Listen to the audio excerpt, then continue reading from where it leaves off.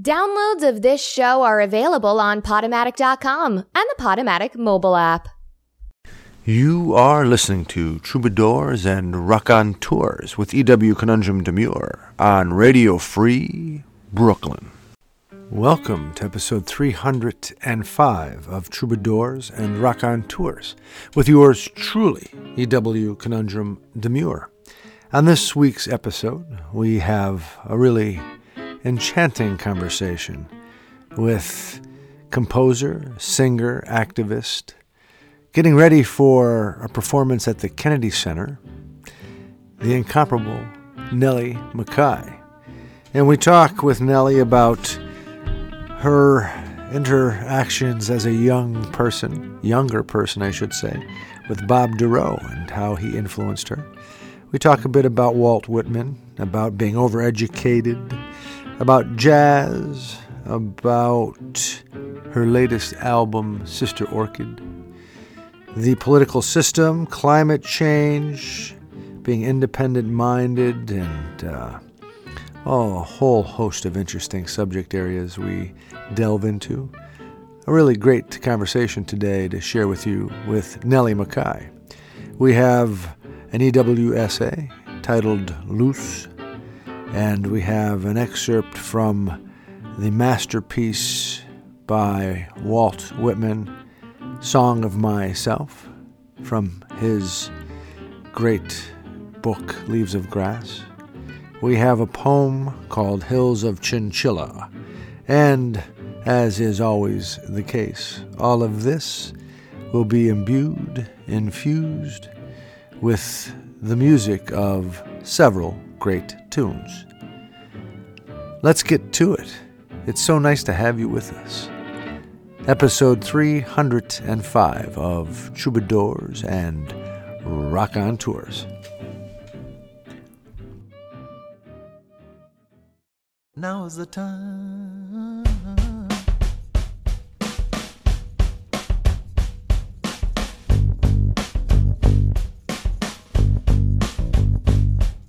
Now is the time for all good men to get together with one another, iron out their problems and iron out their quarrels, and try to live as brothers, and try to find peace within without stepping on one another, and do respect of the women of the world. Just remember we all had mothers. Make this land a better land in the world in which we live, and help each man be a better man with the kindness that you give. And I know we can make it. I know that we can. I know done well we can work it out. Oh yes we can. I know we can. Yes we can. Why can't we if we wanna? Yes we can. I know we can make it work. I know that we can. I know we can make it if we try. Oh yes we can. I know we can. Yes we can. Great gosh almighty. Yes we can. I know we can.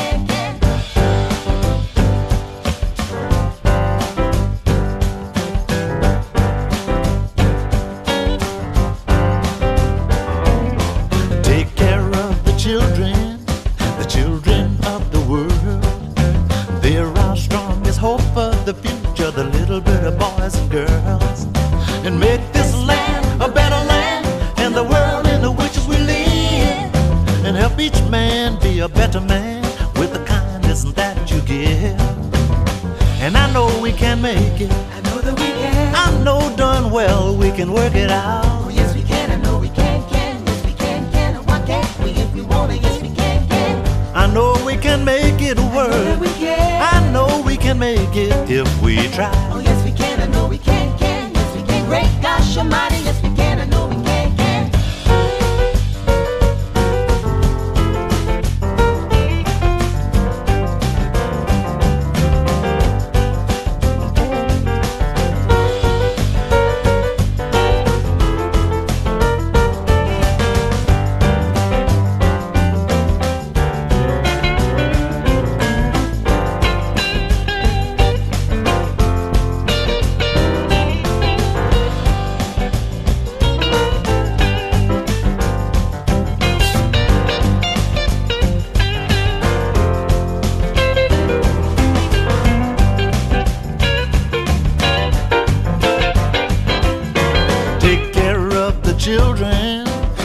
children of the world. They're our strongest hope for the future, the little bitty boys and girls. Make this land a better land in the world in which we live. And help each man be a better man with the kindness that you give. And I know we can make it. Loose. I often wonder about my influence in this life. This is normally followed by the sense that I am judging myself with a grandiose sense of purpose. Who am I, after all, in this grand scheme of things? And there I go yet again, posing this question as if I have become enlightened like few before me, or as if any of my contemporaries could possibly grow into an individual with the same sort of sage wisdom and humbleness. Sister Luce, a nun I once knew from the Immaculate Heart of Mary order, who has since left the nunnery for, among other things, her love of a human man, once told me that I judge too much. I am certain Luce, meaning light in Spanish, had illuminated something quite accurate. I continue to judge, though I am more consciously aware of this propensity. I, as if it is of much significance, observe through my filters and biases, and process what I am experiencing, what I am witnessing. I suppose this is the way of we humans. I think, therefore I am compelled to respond. Of course, this is significant in the way it influences my behavior. Also, in the way it affects those who hold my existence as worthy of their consideration, maybe even tantamount to their understanding of life and the world. To you, beautiful people, I apologize for my ineptitude and want you to know that I love you and believe in who you are.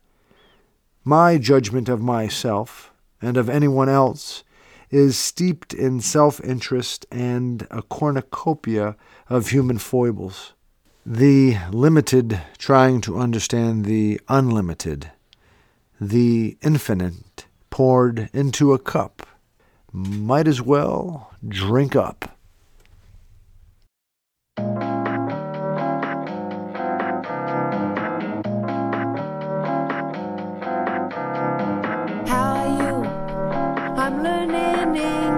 You're looking good, it's so hot today, we should keep in touch. Oh, you better be going, it's a long, long way to your uncle's place. I got a job, it's just okay. And how's your dad? It's hard to say. I miss you all, it's been so long. And who can say well love has gone? And your life is just beginning, and my life is almost through.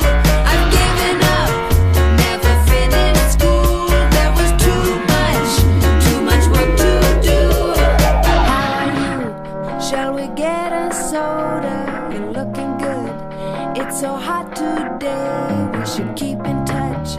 Oh, you better be going. It's a long, long way to your uncle's place. I was right there, right with your mother and her last words before she passed away.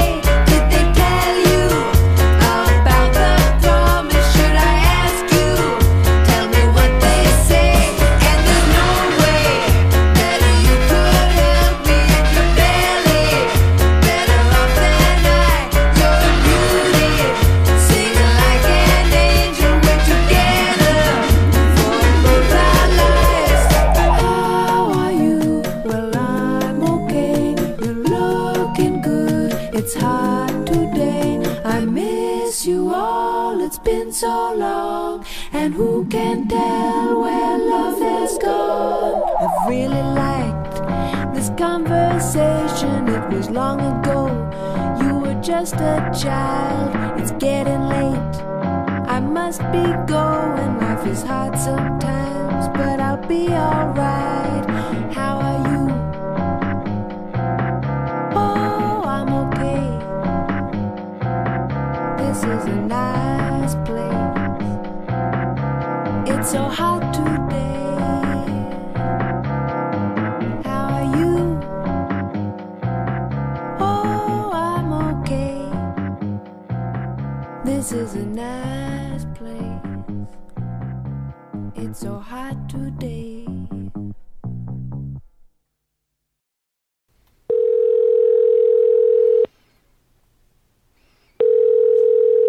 Hello? Hello, Nellie Mackay. Is that you?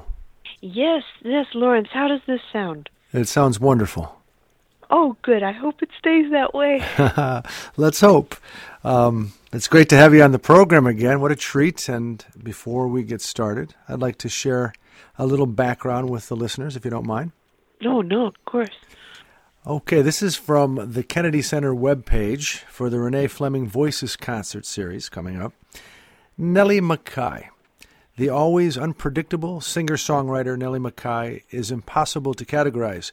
She has won a Theatre World Award for doing Brecht on Broadway with the Threepenny Opera, opened for Lou Reed at Carnegie Hall, sung Woody Allen movie songs at the Hollywood Bowl, performed on A Prairie Home Companion, created tributes to the likes of Doris Day and Joan Rivers, and taken part in the Kennedy Center's 2011 Swing, Swing, Swing celebration. Nellie has also released several wildly acclaimed recordings of original music. Her debut album was hailed by the New York Times as a, quote, tour de force from a sly, articulate musician who sounds comfortable in any era. Part cabaret, part sparkly pop, her music is as tuneful and clever as the best of the great American songbook. But beneath the charming and melodic surface is a wit that cuts and a sharply tuned social conscience.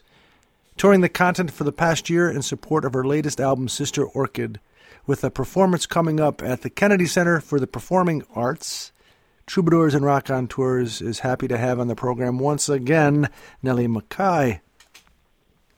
Hey. How you doing, Lawrence?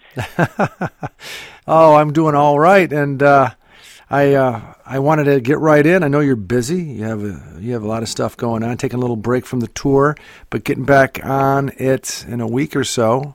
And I want to go with some influences maybe in the early days of your. I mean, you're still relatively in the early days, I would suggest, of your career.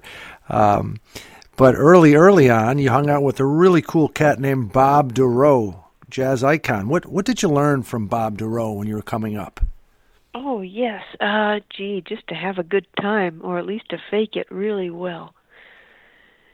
Yeah, he did have a good time a lot, didn't he? I think he genuinely found it. You know, I mean, he always liked his beer. He always liked his fig bars. You know, he loved his piano. Taught me a few things, but, you know, like most, I think, great players, it's kind of hard to put into words how they play, you know, for other people. Yeah, and you are honoring him with one of his tunes on your latest album, Sister Orchid, right? Oh, Small Day Tomorrow. It's just he wrote that with Fran Landesman, and that's really a theme song. That's the soundtrack to life, or life as it should be. Because all this ambition is, it's not where it's at. No. I always, when I think of my own ambition and I see the ambition of the world, I often go back to a line in the great American epic poem by Walt Whitman, in Leaves of Grass. Yeah. There's that one line, urge, urge, urge, procreant urge of the world. That says it's for me. Wow. Yeah, that's good. What song is that from? It's I'm sorry, that's a poem. What poem is that from? It's from Leaves of Grass. Oh, it is? Oh. And the poem itself is Song of Myself. Song of Myself is the poem it's in. I knew it was a song. Oh, great. Yeah, you're right. Yeah. So, we're talking about two greats, Bob Dorough and Walt Whitman, in the same breath. I don't know where do we go from here. How about when you are interpreting a piece that has been done so already in the history of I guess the American Songbook we're talking in particular. How do you approach that? So many you pick a piece, and a lot of folks have done it, and they've done it so well. How does that influence how you're going to do it, if it does at all? Oh, I think immediately stop listening to their versions, if you knew them at all. But I guess you just try to be true and instinctual. I mean, when you mentioned Bob and Walt Whitman, I wonder how much Bob read. I don't know. I don't know. I just know, he came out of Arkansas. He came up through places like St. Louis. He was always very much into the music. And I don't know. I mean, because Bob had such a native poetry to him, Yes. And so it's funny that, people can be connected in turns of phrase or outlook, and a lot of it doesn't come from book learning. No. Maybe kindred spirits in a way? Oh, yeah. And probably all that education gets in the way most of the time. Well, I mean, you're somewhat educated, right? Formally. I'm overeducated. Are you? I mean, and most of it is just of myself, and then you have to unlearn all these things you thought were helping you get someplace. Is that sentiment, I guess, connected to a notion that too much formal education takes us far from our instinctual, I guess, selves, or it sort of prepares us to be cogs in the already designed system? Is it something to that effect that you're talking about? Yeah, well, a friend of mine says, what do you remember about school? That it was boring, right? And how does that prepare us for the world? It does, because it prepares us for our boring job. And I think it prepares us for, and I'm not blaming a lot of teachers who I think, try to fight that, but it's just the way it's set up, and then, with the testing, and, it's very regimented. It teaches you hierarchy. You can't just explore what you like. There are certain subjects you have to follow it, It's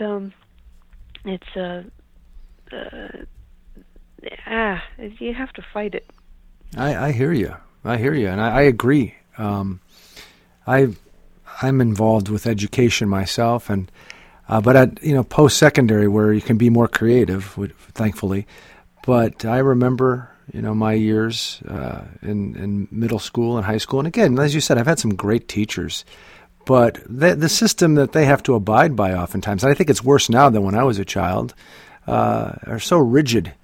The checkpoints and the standardized testing that takes the actual thinking and communication opportunities out of the classroom.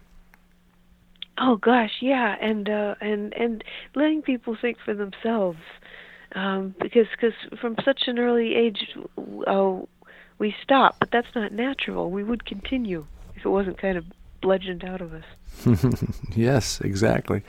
So, well, we're going to talk about an institution for a second in our society that you've been invited to perform at, a very respectable one at that, the Kennedy Center in Washington, and I mean this is somewhat I would imagine flattering, right? You were invited to sing as part of Renee Fleming's Voices concert series.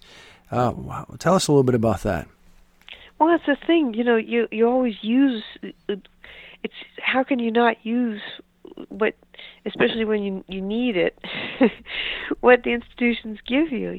So, if you've had a byline at the New York Times, that goes in the resume. The Kennedy Center, these things, these institutions that you that do a lot of harm, but they are known.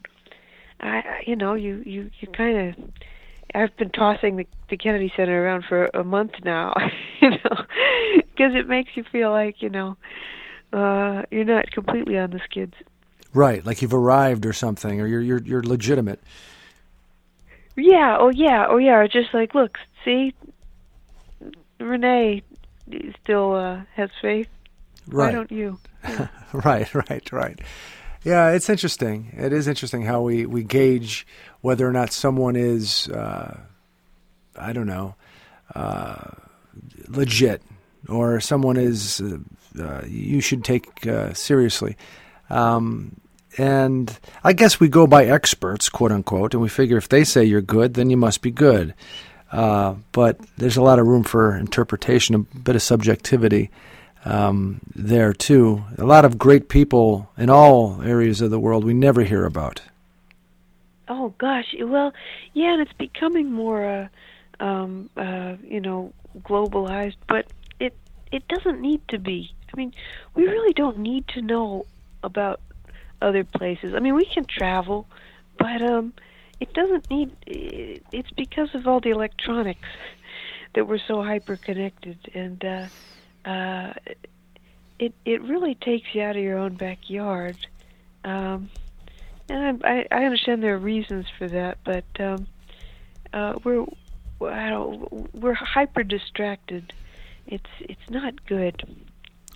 No, I agree. And you're talking about our own backyard, and something else you mentioned regarding the Kennedy Center reminds me maybe a month or 2 months back, we had Delfeayo Marsalis on the show of the famed Marsalis jazz family out of New Orleans. And what a cool guy he is. I don't know if you've crossed paths with him yet, but I think if you two cross paths, you're going to have a nice conversation. He's very, very cool-minded individual. And we were talking about his brother Wynton's struggles at the Lincoln Center, trying to keep jazz relevance in our culture, but oftentimes not going to the communities other than those that are of the elite, because you need their money to keep the program going. And he's struggling with that because he wants to be able to go out to all communities where he'll find a lot of the great, up-and-coming players, for one, and also just to share this beautiful creation of our society with, the masses. But it's hard to do that because you need money. Right. Yeah, no, it's so. I mean, when I look at jazz now, I think it's become so bougie, and so that's interesting to hear that he struggles with that, because I didn't know that. It just seems so institutionalized and branded. It's got advertising written all over it, and it's very slick, and I find it a little. It becomes safe, obviously, if you want to make money off it.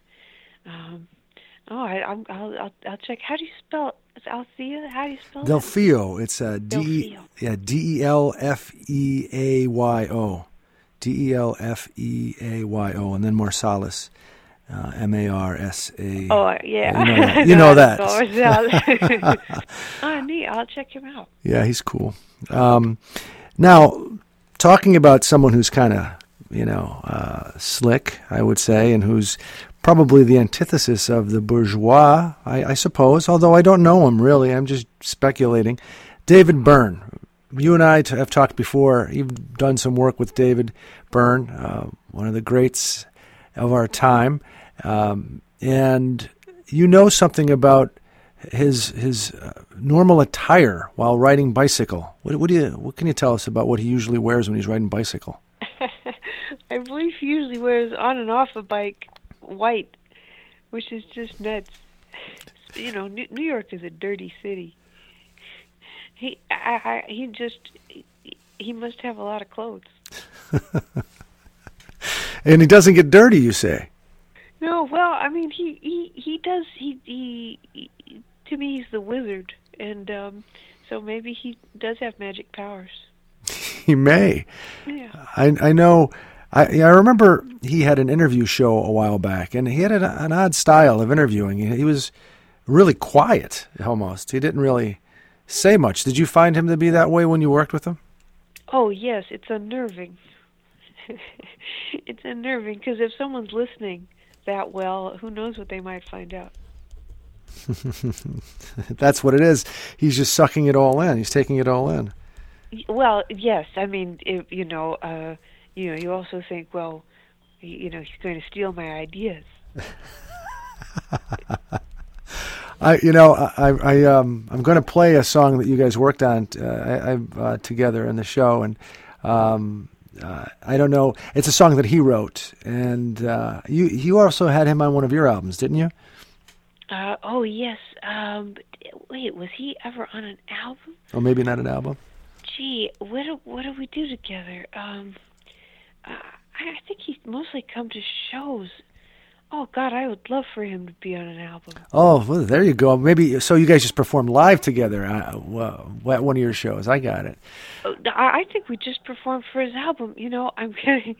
Gee, I should know this. But I think he's just come to a lot of shows. Sometimes even bought his own ticket, which is very sweet. Very sweet. Yeah, I don't know. Are you, as you go across the continent, are you coming across a lot of really compelling artists, musicians, and such? Well, there are a lot of great people, in far-flung parts. When people say about New York, if you can make it there, you'll make it anywhere. What they mean by make it, it's a rather facile, it's obviously insanely expensive to live in, and it requires generally a kind of careerism, which means you have to insinuate yourself with wealth and power, pretty much by definition, and you have to lie then, at least by omission. If you think certain things that they wouldn't like. So, I think the kind of small town life and the kind of boredom that can result can be very useful to people making things. When you're not on tour, where do you reside, generally? Well, it's mostly Pennsylvania, but my dog loves to travel, and this time of year it sure is nice to go down south. Yeah, you're talking about Bessie? Yeah, anywhere down south. It doesn't have to be, the tropics, just like an hour. Well, you're talking about basically in northeastern Pennsylvania, I think, right, is where you reside. Well, right. I mean, even by the time you get to Philly, the snow starts disappearing from the hoods. So, but if it's nice to explore. It's nice all the out of the way spots and to find the old weird America. And again, that can be quite quiet. You have to seek it out and be still with it.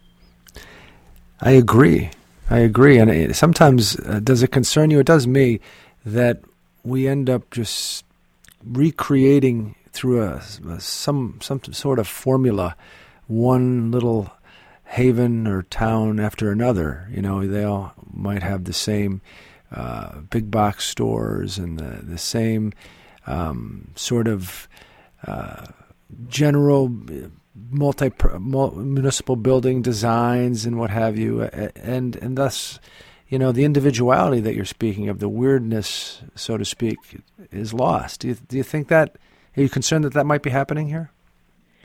Yeah, I hope some soldier on, though. I mean, you still tend to find a fair amount, considering of out-of-the-way places, considering we're all so homogenized. And the chains, I think people like them because they seem anonymous, even though they're not, because they got surveillance and we're being monitored all the time. But it seems like, you can go to a place like that and you can buy whatever you like and no one will comment on it and no one will remember your name or your face.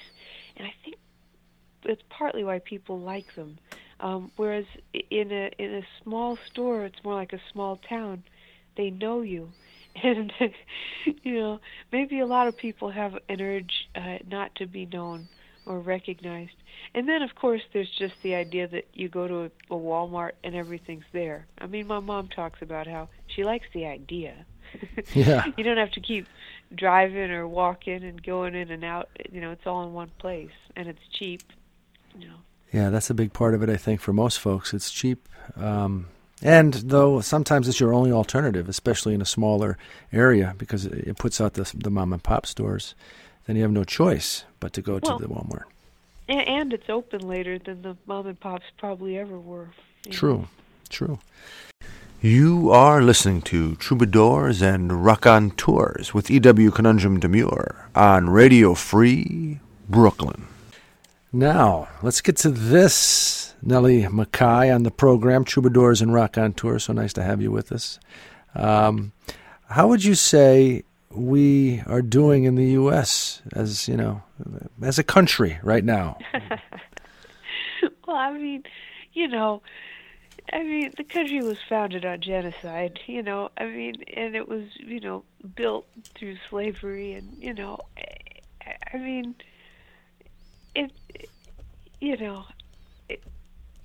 it's always been a bad place. So we're all so aberrated. I mean, where do you begin? I think you have to see through it, though. I mean, you can't just keep buying into the same system. If we just put a new leader on the same system, it'll be better. What's better? Better for who? And where is it all ultimately leading? I mean, if you need a revolution, you also need a revolution in how we see how we are set up. And a lot of the problem is the Messiah complex. I think we tend to have it as a species. I think it's, again, we have this aberrated human brain on an animal's instincts. So where chimpanzees would live in a family that has a slight hierarchy, but is a group of 20 maybe tops.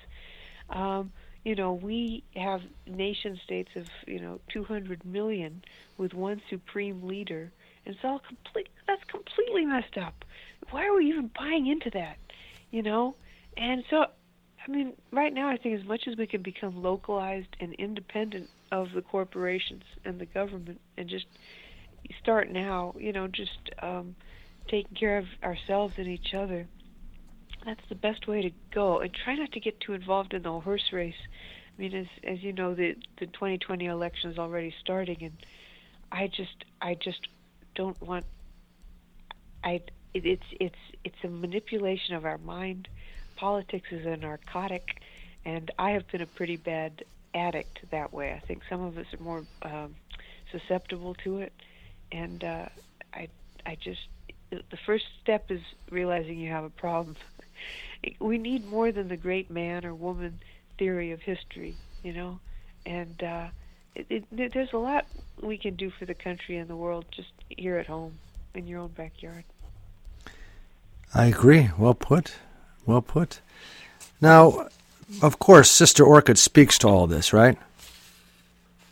Oh, yes. It does. It says, it's an essential word of rebellion is no. And it's about people who reject that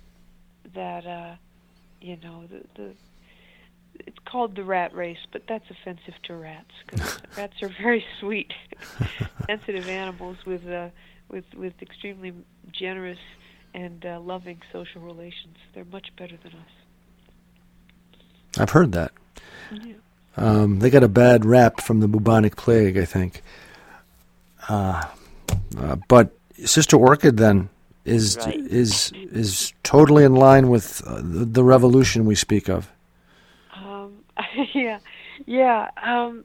It's just. I'm kind of my mind is holding on to bubonic plague, and it's, and then Monty Python jumps up. Sorry, the mind jumps. But yes, I mean it's just.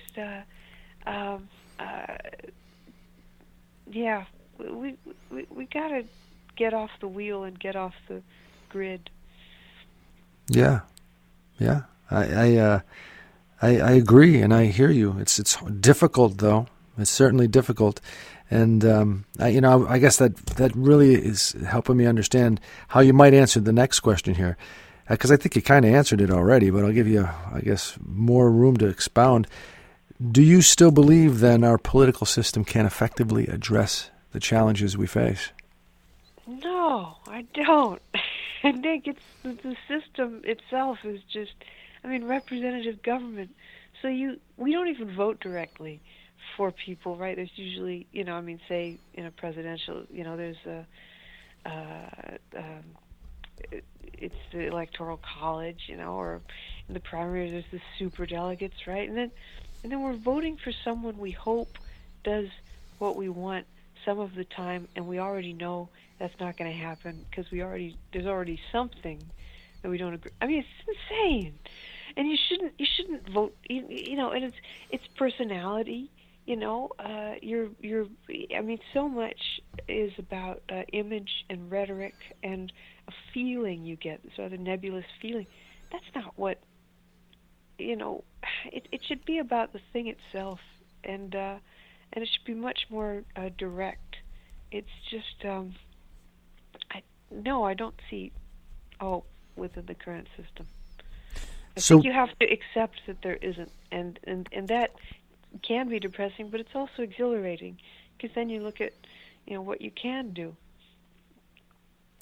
Well, I see you're a person in your 30s, and you have many years ahead of you. With that mentality, how do you continue without being utterly depressed? I mean, you mentioned you could see all the possibilities, but you're a very, very bright individual, how difficult it is to change this entrenched political system and the entrenched culture that we live in. So, I mean, how do you not get utterly depressed when you look at what needs to be done for things to be better? Well, I think you have to get past your own ego, which of course, I'm not, but for me, just personally, my problem is I'm antisocial. So it's very hard to be an organizer, but I fight that, And an organizer doesn't mean you're top dog or anything. It just means, if somebody needs food, you help them. If someone's in danger of losing their house or apartment, you help out. If we want to build planters for the trees because the dog Nellie is bad for the trees, particularly female dog urine is the most toxic, and my dog's a female, so I feel guilty about this. So, we work together, and sometimes you can be stymied in that. I mean, just to talk about something very local and rather prosaic like that, but, if you try to buy recycled lumber, that's expensive, man, And then I looked into a program where you could fund community projects. And I actually made the mistake of printing out the application because I thought this would be fairly easy. Forget it. The hoops you got to go through to get any kind of funding, whether it's from a government or a private organization. I mean, they say committee is the death of poetry, or workshop. I think that was it, workshop. But it's also, it's just, what am I saying? It's any kind of bureaucracy. It's grants, the grant system. Oh, forget it. I'd rather be a plumber. If I need a grant in order to write music, please let me just go into a trade, because God. And so anyway, it's just one does get stymied at every turn. I mean, for instance, this is kind of coming up for me. I want to buy some more lumber, and luckily I have a reprieve till the spring, because to build it in winter, you're just going to get the wood is going to dry. Right. It's going to to crack and whatnot. So, but I'm just looking at that as an expense. That really it shouldn't be an expense. And recycled lumber, why is it so much? That must be some kind of bourgeois thing, that like the yuppies like the recycled lumber or something. Why does it cost so much? They get it for free. Anyway, but all I'm saying is, this kind of thing that can be helpful is difficult. Right. It can be difficult, but it can also be really interesting. It can take up all your time that you might otherwise spend online, or thinking about national politics, which is largely a horse race. No offense to horses, they didn't invent those races, and it's this constant, it's this false excitement created in you, and it's just, I mean, I it's exciting to look at old movies. It's exciting to take a walk with your dog, and I have to train myself for that because it's for so long it felt so boring. But I do try to pretend I'm Rachel Carson, and nature is really interesting to me. Which I'm not really a botanist, but if you really try, I mean, everything is interesting in the end. Well put. You really navigated that question, which was sort of vague and difficult to answer in a wonderful way. I love the way you responded. Thank you, Nellie McKay.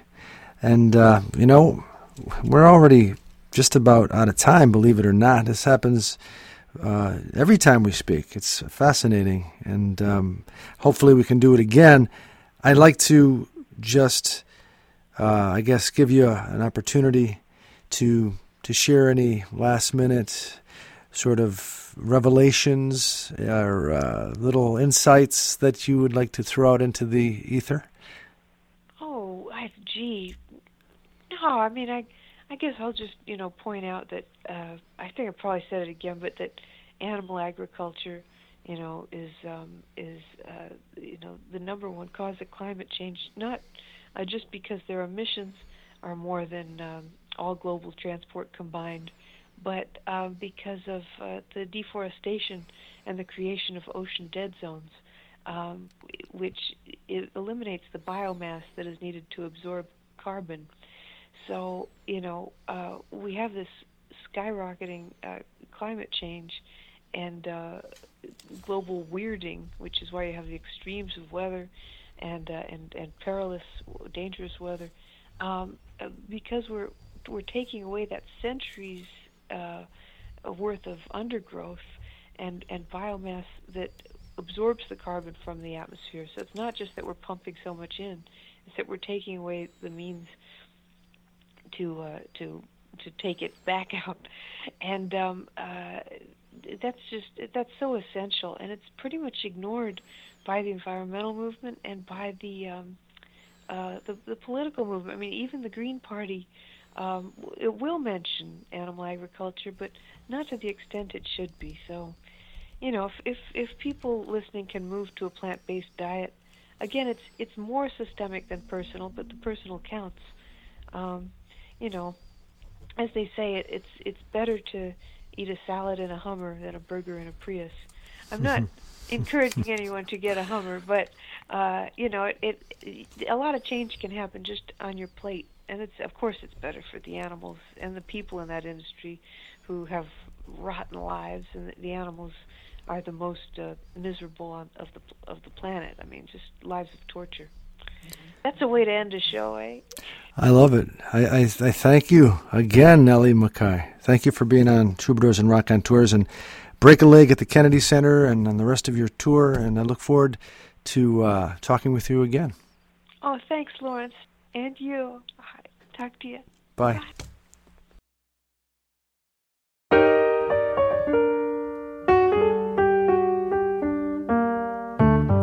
I don't have to go to bed. I got a small day tomorrow. Small day tomorrow. I don't have to use my head. I got a small day tomorrow. I can sleep the day away, and it won't cause too much sorrow. Not tomorrow. So tonight this cat will play. She's got a small day tomorrow. Now all those big wheels with all their big deals are gonna need their sleep. But I'm a dropout who'd rather cop out than run with all the sheep. Honey child, tonight's the night, and there's a car I can borrow till tomorrow. swing way out of sight. We got a small day tomorrow.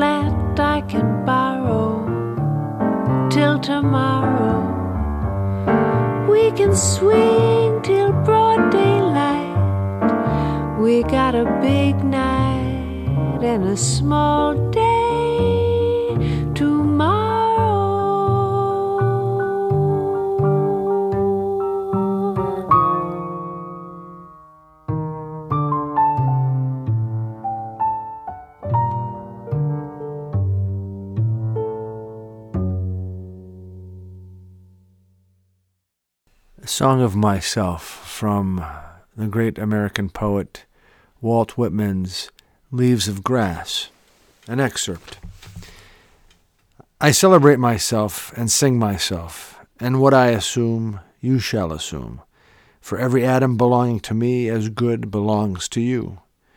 I loaf and invite my soul. I lean and loaf at my ease, observing a spear of summer grass. My tongue, every atom of my blood, formed from this soil, this air, born here of parents, born here from parents the same, and their parents the same. I, now 37 years old, in perfect health, begin, hoping to cease not till death. Creeds and schools in abeyance, retiring back a while sufficed at what they are, but never forgotten. I harbor for good or bad. I permit to speak at every hazard. Nature without check with original energy. Houses and rooms are full of perfumes. The shelves are crowded with perfumes. I breathe the fragrance myself and know it and like it. The distillation would intoxicate me also, but I shall not let it.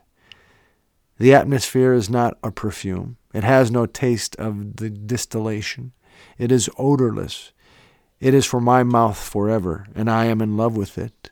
I will go to the bank by the wood and become undisguised and naked.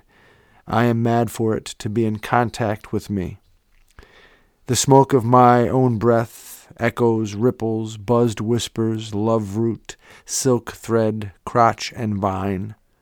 My respiration and inspiration, the beating of my heart, the passing of blood and air through my lungs, the sniff of green leaves and dry leaves, and of the shore and dark-colored sea rocks, and of hay in the barn, the sound of the belched words of my voice, loosed to the eddies of the wind, a few light kisses, a few embraces, a reaching around of arms, the play of shine and shade on the trees as the supple boughs wag, the delight alone or in the rush of the streets or along the fields and hillsides, the feeling of health, the full noon trill, the song of me rising from bed and meeting the sun.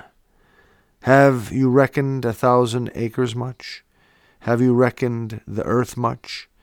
Have you practiced so long to learn to read?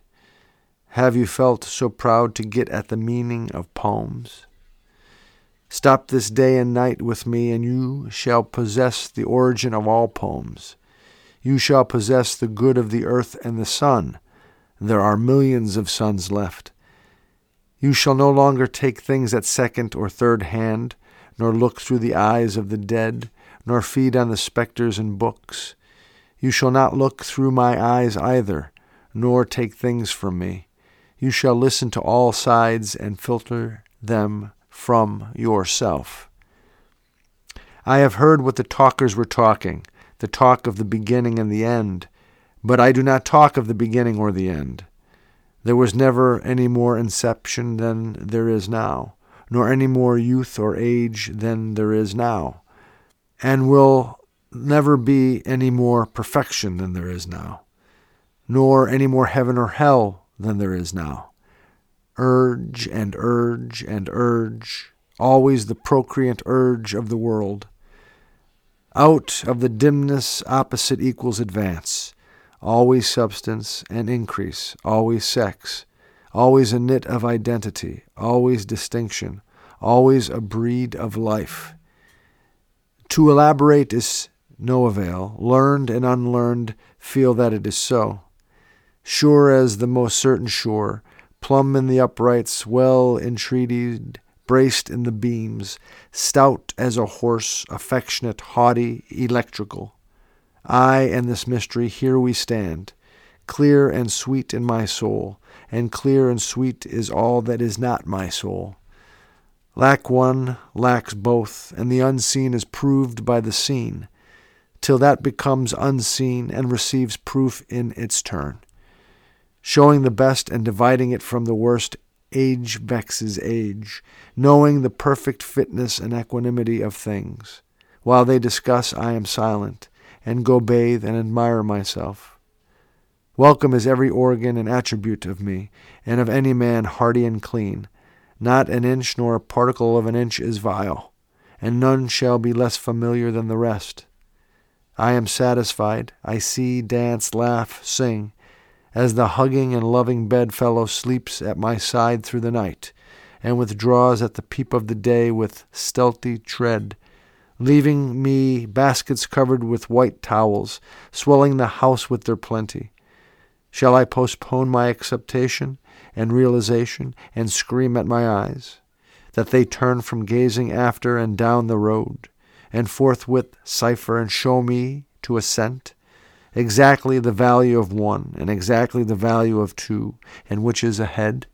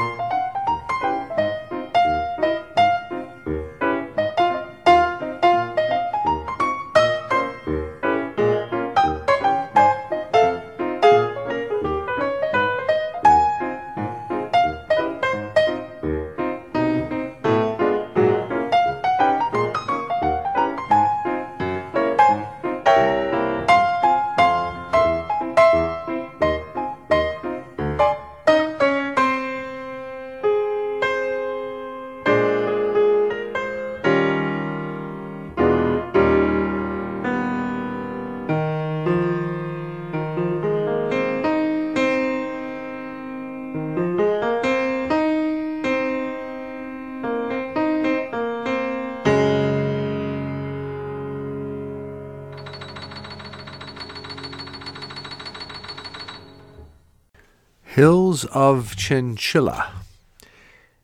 The air was so cold that it pained me to inhale through these nostrils as I walked down Vine Street past the public library. I looked up from the ice and salt-covered sidewalk to see, from the corner of my eye, the sun rising up behind the hills of Chinchilla.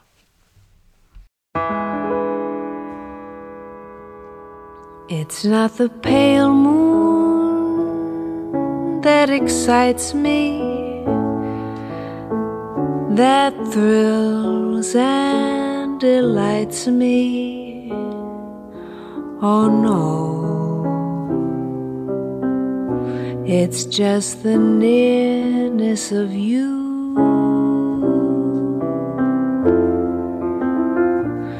It isn't your sweet conversation that brings this sensation.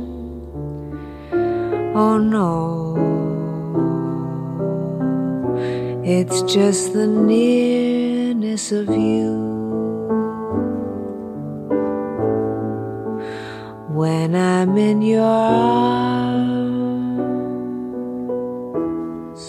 and I feel you so close to me, all my wildest dreams come true. I need no soft lights to enchant me if you'll only grant me the right to hold you ever so tight and to feel in the night the nearness of you.